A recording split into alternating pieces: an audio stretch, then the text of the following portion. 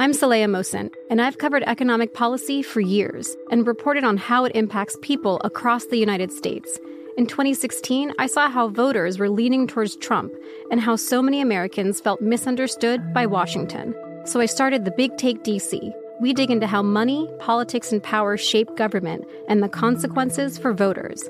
With new episodes every Thursday, you can listen to the Big Take DC on the iHeartRadio app, Apple Podcasts, or wherever you get your podcasts. The Big Take from Bloomberg News brings you what's shaping the world's economies with the smartest and best-informed business reporters around the world. We cover the stories behind what's moving money and markets, and help you understand what's happening, what it means, and why it matters every afternoon. I'm Sarah Holder. I'm Saleha Mohsen. And I'm David Gura. Listen to The Big Take on the iHeartRadio app, Apple Podcasts, or wherever you get your podcasts. If you love sports and true crime, then there's a new podcast from executive producer Dan Patrick and hosted by me, Jay Harris, that you won't want to miss. Playing Dirty: Sports Scandals. Each week, I'm squeezing the juiciest details from some of the biggest sports scandals ever. I'm talking Marcus Dixon, Olympic gymnastics, Cain Velasquez, salacious Super Bowl-level scandals. Join me on the dark side of sports by listening to Playing Dirty: Sports Scandals on the iHeartRadio app, Apple Podcasts, or wherever you get your podcasts. Welcome to the Tudor Dixon podcast. A few weeks ago, I sat in my church and I listened as my pastor laid out the reasons we are watching this war in Israel right now. And I wanted to talk about this today because I think so many of us are talking about the war in Israel from our perspective and very passionately from our perspective, but maybe not fully understanding the background and why we're passionate about it. And the background, of course, goes back thousands of years. We're living in the present, but there's a real reason that this happened that happened many, many years ago. In this sermon, he talked about Christianity and Islam and what Muslims believe and why we see this conflict once again ripping lives apart in that region of the world. My pastor agreed to join me today to share this with all of you, and I find it fascinating, and I think you will too. I think it's actually going to clear up a lot of the noise you're hearing. I believe that his message is going to bring people together who are actually willing to hear what he has to say. It's not a message of division. It's a message of explanation and really understanding both sides of the argument, which I don't think we're willing to take a lot of time to sit down and do oftentimes when we feel passionate that we're on one side or the other. So I think that you're going to hear a lot of answers to your questions. And before we get to all of those answers to your questions, you know that I'm always asking you how you feel about your health, because I believe you can't put a price on your health. And I want you to know that I stay energized and I keep doing what I love every day because I get the maximum servings and nutrition of fruits and vegetables. I rely on Balance of Nature's fruits and veggies in a capsule to give me the maximum nutrition of 31 real whole fruits and veggies every day. Balance of Nature is giving all of my listeners 35% off any first preferred order plus free shipping with promo code Tudor. Just go to balanceofnature.com and enter promo code Tudor to get started today. Balance of Nature's fruits and veggies in a capsule are powdered after an advanced vacuum cold process, keeping the maximum nutrition intact for you. Put your health first with Balance of Nature fruits and veggies in a capsule.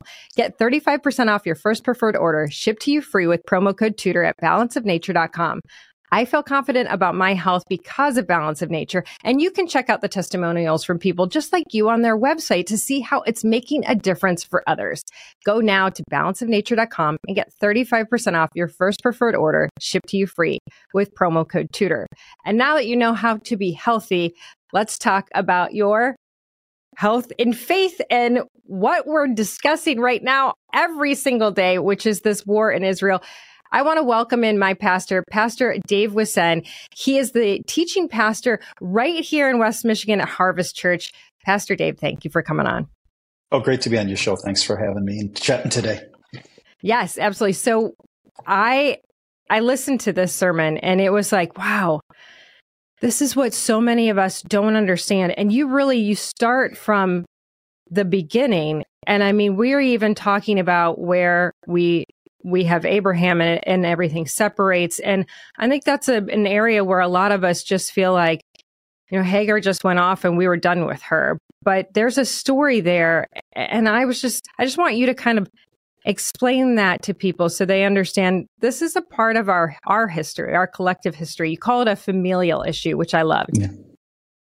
Yeah, I think, this conflict that we're kind of looking at every day in the news, it dates all the way back to over 4,000 years ago.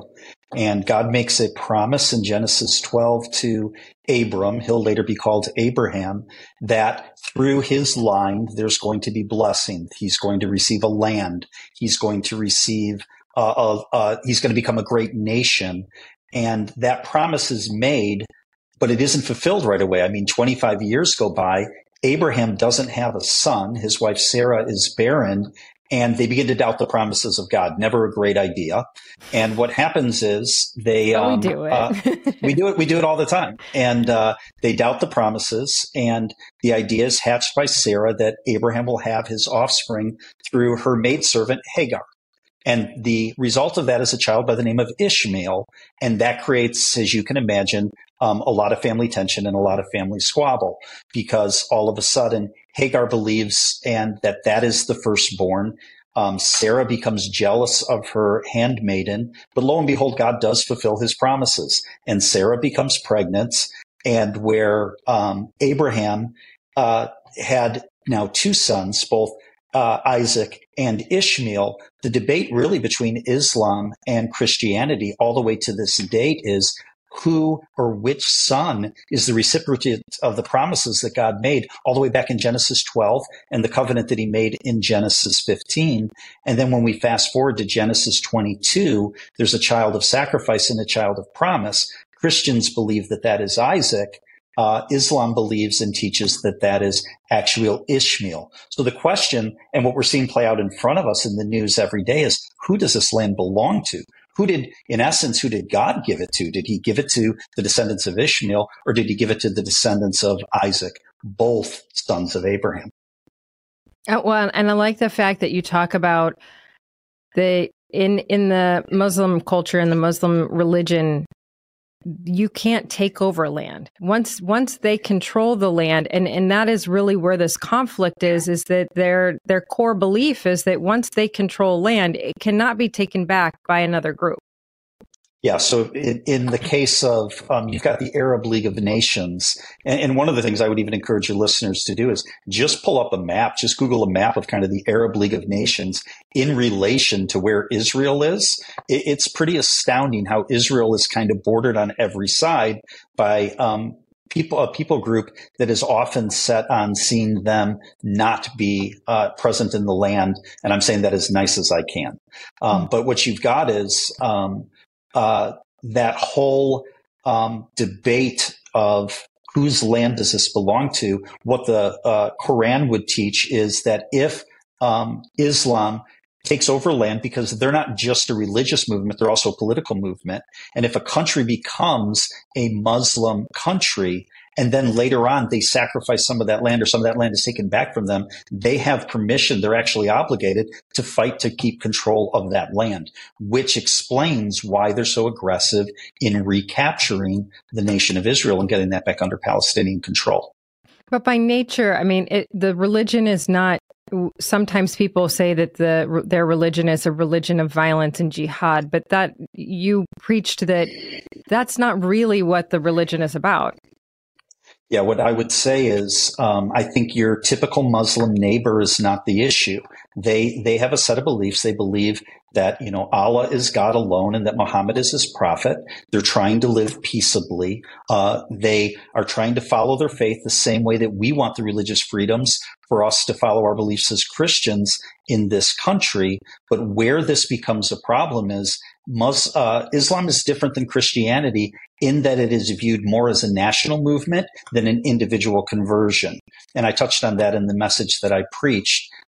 Islam has two objectives. They want to see people convert to Islam, but they also want to see Islam spread and basically eventually become a global religion. That's the objective.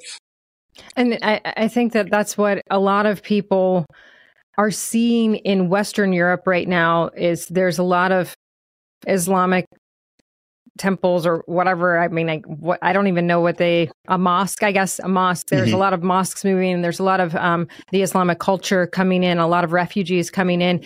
And there's been kind of this like, yes, we want to welcome everybody, and this attitude of we want to welcome everybody, maybe not with the understanding of once these folks are there, it's really their intent that you join their religion or you're gone. And you talked about it being an easy religion to join, which I found fascinating because I never think about it's hard to be a Christian. You have to fight to be a Christian. Go through a little bit why you say it's an easy religion to join.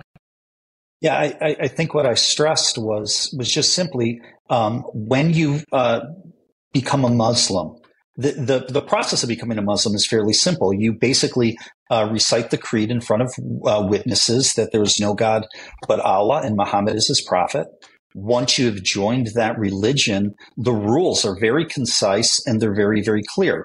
You're required to pray 5 times a day facing Mecca. You're required to give X percentage to the poor. You're required during your lifetime to make 1 pilgrimage to Mecca. You fast between sunrise and sunset a month a year during Ramadan. It's very, very, hey, this is what is expected of you if you are a Muslim. But all of that, Tudor, it puts you in a camp of your religion is a works-based religion, and your acceptance by God is based off what you do in your performance. Let's take a quick commercial break. We'll continue next on the Tudor Dixon podcast. If you love sports and true crime, then there's a new podcast from executive producer Dan Patrick and hosted by me, Jay Harris, that you won't want to miss. Playing Dirty: Sports Scandals. Each week, I'm squeezing the juiciest details from some of the biggest sports scandals ever. I'm talking Marcus Dixon, Olympic gymnastics, Cain Velasquez, salacious Super Bowl-level scandals. Join me on the dark side of sports by listening to Playing Dirty: Sports Scandals on the iHeartRadio app, Apple Podcasts, or wherever you get your podcasts. The Big Take from Bloomberg News brings you what's shaping the world's economies with the smartest and best-informed business reporters around the world. Western nations like the U.S. and Europe. Mexico will likely have its first female president. And then you have China. And help you understand what's happening, what it means, and why it matters. He'll get his yo-yos to Europe in time. But the longer this drags on, the more worry he's getting. They knew that they needed to do this as fast as they possibly could to get a drug on the market as fast as they could. I'm David Gura. I'm Sarah Holder. I'm Saleha Mohsen. We cover the stories behind what's moving money and markets. Basically, everyone was expecting, if not a calamity, certainly a recession. But the problem is that paperwork, as our reporting showed, is fake. As someone who's covering the market, I'm often very worried about an imminent collapse. So I'm thinking about it quite often. Listen to The Big Take on the iHeartRadio app, Apple Podcasts, or wherever you get your podcasts. I'm Saleha Mohsen, and I've covered economic policy for years and reported on how it impacts people across the United States. In 2016, I saw how voters were leaning towards Trump and how so many Americans felt misunderstood by Washington. So I started The Big Take DC. We dig into how money, politics, and power shape government and the consequences for voters. It's an election year, so there's a lot of focus on the voters that TikTok is reaching. The initial reaction is like, oh, things are looking so resilient. I don't want to be too pessimistic, but I just don't see the political will down in Washington right now to change their tune. I think the American electorate has been signaling that it expects a rematch of the 2020 election. These are unprecedented times. With new episodes every Thursday, you can listen to The Big Take DC on the iHeartRadio app, Apple Podcasts, or wherever you get your podcasts. We always argue in our Christian faith, if, there are people like, oh, I've been good my whole life. I've done all of this. So I've got my space. I've got a good spot up there, and Christianity is based on your faith and your belief in Jesus Christ. And that is, once you've been saved and you have that space. But I think it's interesting to me because I spent a lot of time with our Muslim families here in the state of Michigan when I was campaigning. And you could tell that they were kind of like, you guys screwed this up. you let people do whatever they wanted. Grace is not a good thing. You know, you're not very moral anymore. You talk about the Muslim faith being very moral. And so I do think that's also a conflict, because these groups are looking at us and saying, boy, you can tell me that Christianity is good, but you guys are really messed up. So how do you explain that to people? Well, again, it comes from the Muslim perspective that it's not only an individual conversion, but it's kind of a national movement. So from a Muslim's perspective, if you live in one of these countries that is Muslim dominated, a couple things. One, I would argue you don't have a lot of freedom to be anything other than Muslim in those countries. But they look at the Western civilization, take the United States, for example, and they see the moral decay within our country, and they either blame that on Christianity or at least attribute the decline to the ineffectiveness of Christianity to be able to hold any moral high ground. So they're looking at it from a country to country basis. And I mean, the fact of the matter is we live in a very postmodern and Christian culture here in the United States right now. That's one problem, but it's really not even a cultural issue. I understand that in my community, I've got a lot of people that don't share my convictions or my beliefs. But what you've seen is the church, in many ways, to accommodate what's going on in culture, they've actually compromised their beliefs, and that's where the chaos ensues. Oh, I mean, that was a main theme when I would campaign and talk to Muslim families. They're like, why do you guys let this happen? Because obviously we were at the time looking at some of this pornography in schools, and that was really what we were hearing from that community. Like, what is happening? How could this be acceptable? How could you have ever let this happen? And it was sort of a sense of, hey, we're newer here. We came here in the 1920s. You know, you guys have been here for 200 years. How'd you screw this up? Well, and I do think that we live in a culture where freedom has somewhat been redefined, and nobody gets to tell me what to do, and I get to do whatever I want, and you've got to be okay with that. And that, I think, is a view of freedom that is a little bit new, and it lacks the undertones that we had early in our country of men and individuals and politicians. And I don't mean to use a real old-fashioned word here, but the word I choose is unction. That we're going to do the right thing independent of the personal consequences that could produce. So all of a sudden, all we're celebrating, really the biggest virtue in our culture today is acceptance. It's the greatest virtue. It's the thing that we value the most. And where that kind of makes Christianity more difficult in our context is there some things that a holy God has said, some things that are right, some things that are wrong, and do you have convictions on those things? Well, and I think that we've seen, I mean, I've heard people say, I don't want to go to that church, or I don't want to be in church because they're going to tell me all these things that I've done wrong. And that is that, you know, you are being convicted of your own sin. And we are a culture that doesn't want to be. I mean, I've been thinking just this week, I've been kind of mulling over the story of Jesus' birth in a different way, because obviously I was attacked for my life view, but we were sitting at a game recently, and the person next to me had a child who was cheering on the younger sister, but the child was born to mom and dad when they were 17, you know? And I'm like, today, that's not acceptable, you know? And people don't want to be told. And then two families down is a Down syndrome child, and mom is playing and keeping him out. And she looks at me and she says, oh, he's just so active. And I'm like, what? These are blessings, such great blessings. And yet in society today, we've become a society where we have said convenience and what I want is more important than morality.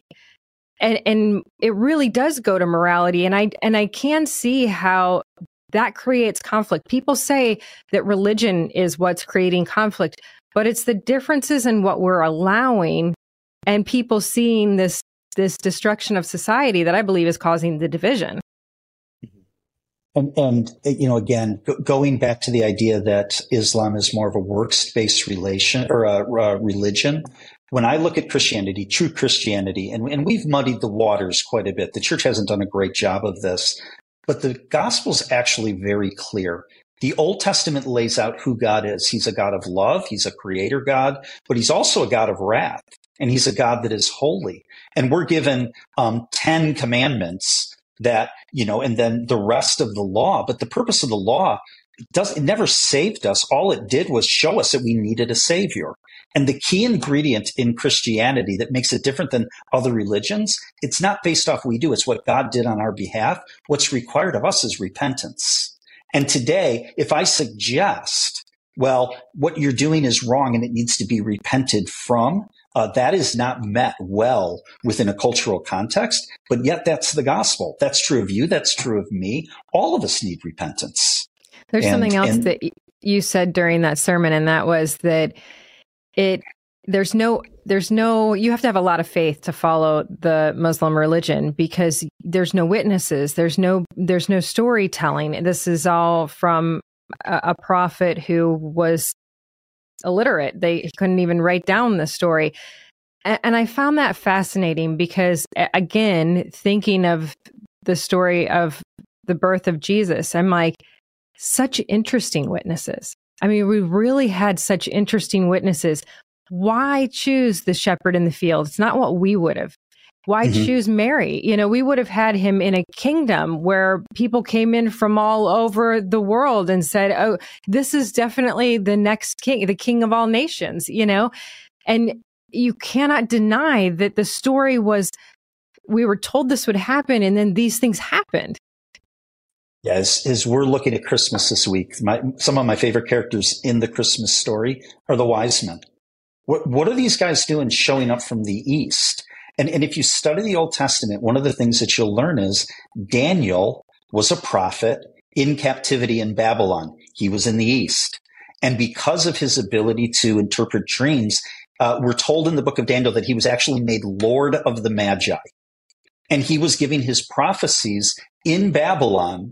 And then 500-600 years later, you've got wise men showing up in the East that had studied Daniel's prophecies, and they were so precise as it related to the return of Christ that all biblical criticism up until about 100 years ago said Daniel had to be written after the birth of Christ. The prophecies are too specific. There's no way that front run his birth. Same with the book of Isaiah. But then, Tudor, what happened was we discovered in some Bedouin caves these scrolls, the Dead Sea Scrolls. And what happened is you found the Isaiah scroll, the entire manuscript of Isaiah, with Isaiah 53 describing in detail how Jesus would die, written centuries before he lived. You've got Daniel 9 from the book of Daniel, prophecies when Messiah would come, very, very specific enough that wise men knew to be looking for it at the time of his birth. Dozens of Old Testament prophecies. You don't have that at the foundation of Islam. You've got Muhammad as, in some cases, a nondescript man in his middle ages, walking out into a cave, coming back saying he saw the vision of an angel, received this, and reciting back to them the basic tenets that would eventually become the Quran. It's very different. He didn't fulfill prophecy. Jesus did because he's God. One other thing that you talked about, which I don't think was meaningful to any of us until I heard this, really was the meaning of the word Hamas, because we hear Hamas constantly now. We think, well, this is a terror organization. I mean, you've seen, I think it's the Queen of Saudi Arabia come out and say that this is what they need to do. We need to support Hamas. Hamas is the government there. And if we're saying it's just a terror group, we're not giving them enough credit. They are the government there. They have control of the people, but the name is very meaningful, and I wasn't aware of this. Explain what you told us about the name Hamas. Well, yeah, actually its roots date all the way back to the book of Genesis in chapter 6, and describing the time where Noah is chosen before a flood to basically save humanity. It says that the heart of every man was on evil continually, and it says that the earth was filled with violence. That word violence is the word Hamas. And you can look at the word Hamas. I understand that it's an Arabic abbreviation for something else, but it's not lost on the Israeli people that the root of that word goes all the way back to Genesis, and it stands for violence. And you think about that. I mean, there's certainly a reason to put that name out there, because it's like when you talked about Allah Akbar, and the call is to put fear into the hearts of non-believers. That's why they yell that out, because they say everybody who hears this, who is non-believer, will fear it. I mean, there is definitely power in these words that they use. And you look at just the October 7th attack, I mean, violence doesn't cover that. So where do we go from here? I mean, as a Christian, I think that so many of us as Christians have felt like, oh, what are we supposed to say? How do we talk about this? And we do live in a culture where how do we not offend? And yet, how do we be strong in our stance? So what is your suggestion to people who don't know how to talk about this? Well, I think you need to go back, and I think what's getting lost in some of the media coverage today, the events of October 7th, that was an act of terrorism. It wasn't just violence. The way in which it was executed and the way that the people not only were killed but brutalized, it was meant to elicit terror amongst the Israeli and, quite honestly, the world populace. It was an act of terror. In response to that act of terror, where you had the elderly, you had children not only murdered but then taken hostage, how should Israel respond? How would America respond if someone invaded our borders and treated our citizens that way? And so what happens is there's military retaliation. We have to be smart enough to see the difference between terrorism and some of the atrocities of war. Israel didn't want to enter Gaza. They were dragged into the scene kicking and screaming because of the events of October 7th. And I don't know that you're left with a huge solution or an easy solution. I think I said in the message, Israel's in somewhat of a lose-lose. They're surrounded by people that don't want to see them in the land. People that live, my Israeli friends, they often say, we have a beautiful home, but we live in a sketchy neighborhood. And they wake up every day saying, who are we at war with? Completely surrounded by people who don't want them to exist in that land. And I don't think the two-state kind of coexistence, I don't think that's proving to be really effective. So I don't think there is an easy solution to the conflict that we're seeing in Gaza and in Israel and between Palestinians and between Israelis. What I said in my sermon was, there is a resolve to this. Jesus wins. And one of the interesting things is, at the end of the day, Jesus returns to Israel, to Jerusalem. And I do believe that that's going to be the thing that resolves this conflict, because our great hope is that Christ is really going to come back, and there's going to be a day there is no more terror, and there are no more borders, and there's no more politicians, and there's no more debating the news. And quite honestly, all of us pastors are out of business. Because Jesus is there and he's King of Kings and Lord of Lords. And that's where we place our hope. Let's take a quick commercial break. We'll continue next on the Tudor Dixon podcast. If you love sports and true crime, then there's a new podcast from executive producer Dan Patrick and hosted by me, Jay Harris, that you won't want to miss. Playing Dirty: Sports Scandals. Each week I'm squeezing the juiciest details from some of the biggest sports scandals ever. I'm talking Marcus Dixon, Olympic gymnastics, Cain Velasquez, salacious Super Bowl-level scandals. Join me on the dark side of sports by listening to Playing Dirty: Sports Scandals on the iHeartRadio app, Apple Podcasts, or wherever you get your podcasts. The Big Take from Bloomberg News brings you what's shaping the world's economies with the smartest and best-informed business reporters around the world. Western nations like the U.S. and Europe. Mexico will likely have its first female president. And then you have China. And help you understand what's happening, what it means, and why it matters. He'll get his yo-yos to Europe in time. But the longer this drags on, the more worry he's getting. They knew that they needed to do this as fast as they possibly could to get a drug on the market as fast as they could. I'm David Gura. I'm Sarah Holder. I'm Saleha Mohsen. We cover the stories behind what's moving money and markets. Basically, everyone was expecting, if not a calamity, certainly a recession. But the problem is that paperwork, as our reporting showed, is fake. As someone who's covering the market, I'm often very worried about an imminent collapse. So I'm thinking about it quite often. Listen to The Big Take on the iHeartRadio app, Apple Podcasts, or wherever you get your podcasts. I'm Saleha Mohsen, and I've covered economic policy for years and reported on how it impacts people across the United States. In 2016, I saw how voters were leaning towards Trump and how so many Americans felt misunderstood by Washington. So I started the Big Take DC.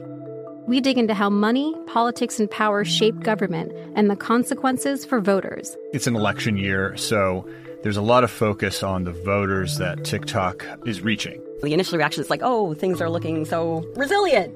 I don't want to be too pessimistic, but I just don't see the political will down in Washington right now to change their tune. I think the American electorate has been signaling that it expects a rematch of the 2020 election. These are unprecedented times. With new episodes every Thursday, you can listen to the Big Take DC on the iHeartRadio app, Apple Podcasts, or wherever you get your podcasts. I also found it interesting that you said that in the Muslim religion, they believe that there is a return of Christ too. It's a very different looking return. For sure. They think he's coming back. They would agree with us on that. But they look at him as coming back as a prophet affirming Muhammad and Allah.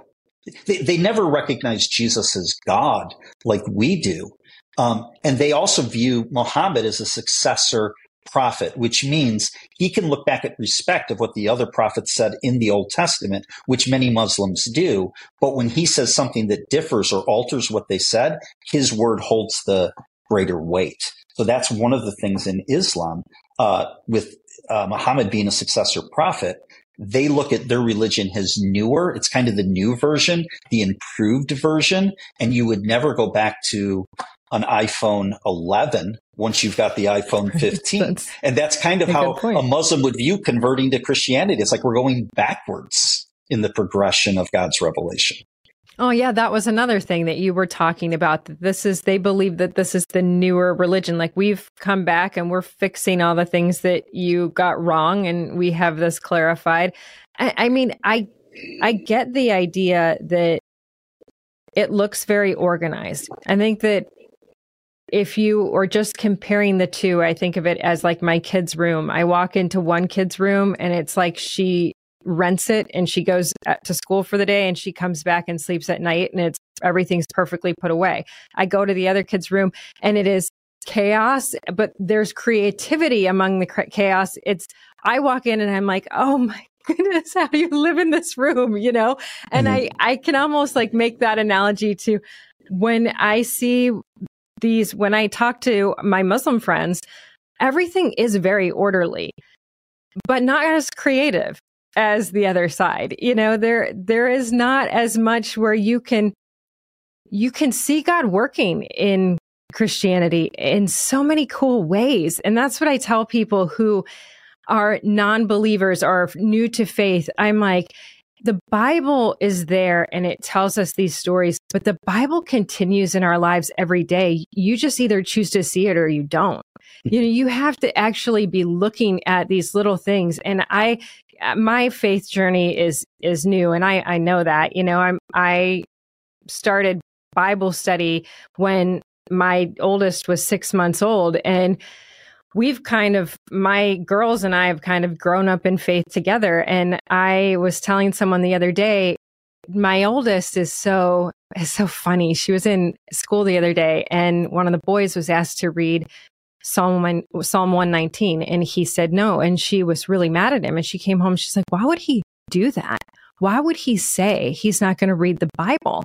And I'm like, because he's a teenage boy, you know, but I think it's just funny that she was so horrified by this. And my husband was like, do you think she's putting us on? And I said, her faith journey has been so different, but so cool to watch, because at a very young age, God came into her life in such a special way. And I think that a lot of people would miss this or not see it. And I think a lot of times we miss when God works in our lives. And so we don't see those biblical miracles in little ones. And she was probably 5 years old. And the doctor and the preschool had said, she's got to stop sucking her thumb. And she was like, Mom, I can't. She's tried everything she could. And like I said, I'm new to faith, right? So to me, at that point, prayer was not the first thing we went to. And finally, it struck me. I'm like, why aren't we asking? Why do I think we can do this in our own power? And so I said, Larkin, let's sit down together and pray about it. And she prayed about it. And when she was done praying, she was like, I need to put my blanket in my closet, and that's going to help me. And she remembers to this day, I prayed and God answered. I never sucked my thumb again. Little things, little biblical miracles happen in your life every day if you're open to seeing them. Yeah. And, you've attended our church long enough. You've probably heard us say that before we ever started the church, we were praying for a messy ministry. And God has not disappointed in that. We have people that come from all different backgrounds and different faith journeys. I grew up in a Christian home. I'm glad for that. But the Christianity that I grew up with in some ways was rules. You do this, you don't do this, you do this, you don't do this, and then you're a good person. And, one of the things that hopefully you're picking up on this, that we celebrate a lot at church, Christianity being something that God does. It's not workspace. It's Him working on our behalf. When we repent of our sin, we can go to the cross and we get relief from the guilt and shame that we feel. We get relief from the guilt because Jesus took our guilt in our place. Like He paid the price for our sin. That's what the cross is all about. So we're no longer guilty because God's wrath has already been satisfied by Jesus. And by the way, we don't have to approach Jesus or our God in shame because God has already said that He loves us. He's adopted us as family. And I don't know where to run to other than the cross of Jesus Christ and the gospel to deal with my guilt and shame. And we can suppress it, we can push it down, and we can think that we're good enough. One of the things that's heartbreaking is I look at the Muslim community, it is based off works. How do you ever know if you've prayed enough, if you've fasted enough, if you've done enough? And I don't rest in any of my own accomplishments. I rest in what Jesus has done on my behalf. I wouldn't trade it for the world. So any obedience that we have, it's out of gratitude. It's not out of earning anything. And I don't believe, hopefully you get this as you attend our church, I wouldn't pick a lifestyle different than Christianity because I believe it's the way that you know the most joy. I really do. And that we've talked about that recently, the importance of happiness and the difference between happiness and joy. And joy is deep, and other people see joy. They feel it. I mean, when you meet someone and they say, I can feel something different about you, you know, it's not you. You know that that's the Lord. And you're like, oh my goodness, that's so cool. That's so neat that you see that. But I think that's what I try to talk to people about. I'm like, this is not about just a community. It's not about just a belonging. It is about you will see the path God has for you, and that He loves you so much more than you even love your own kids. Like, you can't imagine this kind of love, and you will see that love touch you in so many different ways once you open your eyes to the fact that the love is there. And I just want you to know that I enjoy your sermons. We love going to your church, and the girls love it. It's been a blessing to us. So thank you so much. Well, thank you. It has been the joy of my life, and it's not always easy. I mean, just like you've got your critics, and you've got the people that are not going to align with you, and they're very vocal in that. But when you see lives transformed, when you see marriages saved, and you see the work that God's doing, it's well worth it. Absolutely. I have the easy job. I go into church every day and I speak to people that mostly align with our views, or if they don't, they kind of understand what they're going to get when they walk into a church. What you do every day, that's difficult. You're in the storm. You're in the storm, and you're on the front lines. And you, along with a lot of our public school teachers and our people in the medical community, you guys we're lifting you up in prayer all the time. Oh, that is so sweet. But it's so funny because when I called you to ask you to come on, you said, I don't know what this does to you if I come on and we speak openly. And I thought about that question a lot after you said it, because that has been, since I ran for office, you're so careful. You're so careful. And I see politicians all the time so careful.